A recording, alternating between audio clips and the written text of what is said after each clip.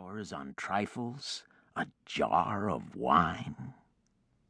Not understanding my experience, the impossibilities I faced, impassable mountain peaks, how shall they see it, that for what I am and teach there are no words, and that my hearers for fear, for burden, did not want to know?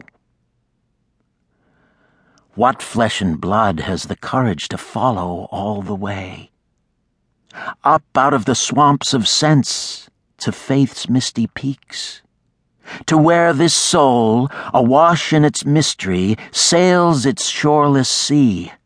Seeing this body, who believes what I see? That I am. Yet why are they blind to my signs, greater than the sea, and to my self-giving, outbounding the heavens? I grasp for consolations, seek escape in happier times. She of Migdol, at sight of me sensing my truth beyond her reach. Young John, seizing at first meeting upon the vastness of my presence, dedicating himself to exploration day and night. Peter, plunging after me down many a fearful landscape, committed more in heart than understanding, yet in the test, speedier than the mental fleetfoots to grasp at least the half of me. That episode in the temple, I was 12. Why does it parade across my memory now? Because they didn't reject me then, even saw a promise in me? So little they saw, only the shallows on my shores. It was prophetic of the failure to see closing on me now like an army of the blind. A day of beauty? A day of grief and forebodings that sounded an ominous drumbeat of this dark future. It set my blood to pounding when that poor old pilgrim was hurled to the temple stones with a Roman curse ringing in his ear. We weren't ready. So peaceful were the 7 days of Passover, and our passage down the Mount of Olives for the morning sacrifice. How the city lay aflame in the rising sun, so that Joseph paused on the heights to gaze across the valley at the temple where the white smoke rose. Always, he pondered aloud, the temple reminds me of your mother. Touching her hand, he sought her eyes, and they exchanged that glance of love which never died. At her birth a quarter of a century ago, Herod decreed its rebuilding, so it grew with her. Then she too reminisced.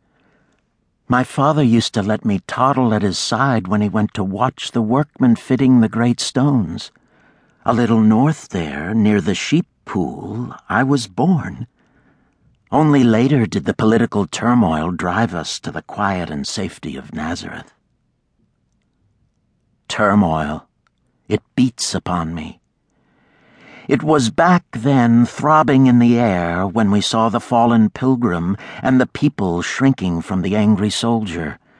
We sprang to his aid, the Roman glowering, the old man mumbling, "It was an accident, bumping into you." "Careful," came a hoarse warning from a fellow countryman. "Freedom fighters got 2 Romans in the night." The occupying forces everywhere, foreign phrases rolling from their tongues. Was my word less foreign to my people? How Ab's violent words were to chill my blood that morning. I just found peace in the face of that old Rabbi Elijah. A little man with billowy white beard, face drawn fine as an artisan's gold leaf, so fine it hovered as on vision's edge, poised for the final purification that would send it vanishing into spirit's realm. Peace. My mother lost hers at that whisper of death in the night. How she clung to my hand as we threaded through the milling throng. "We don't want to be separated," her voice so grave. "We leave for home within the hour."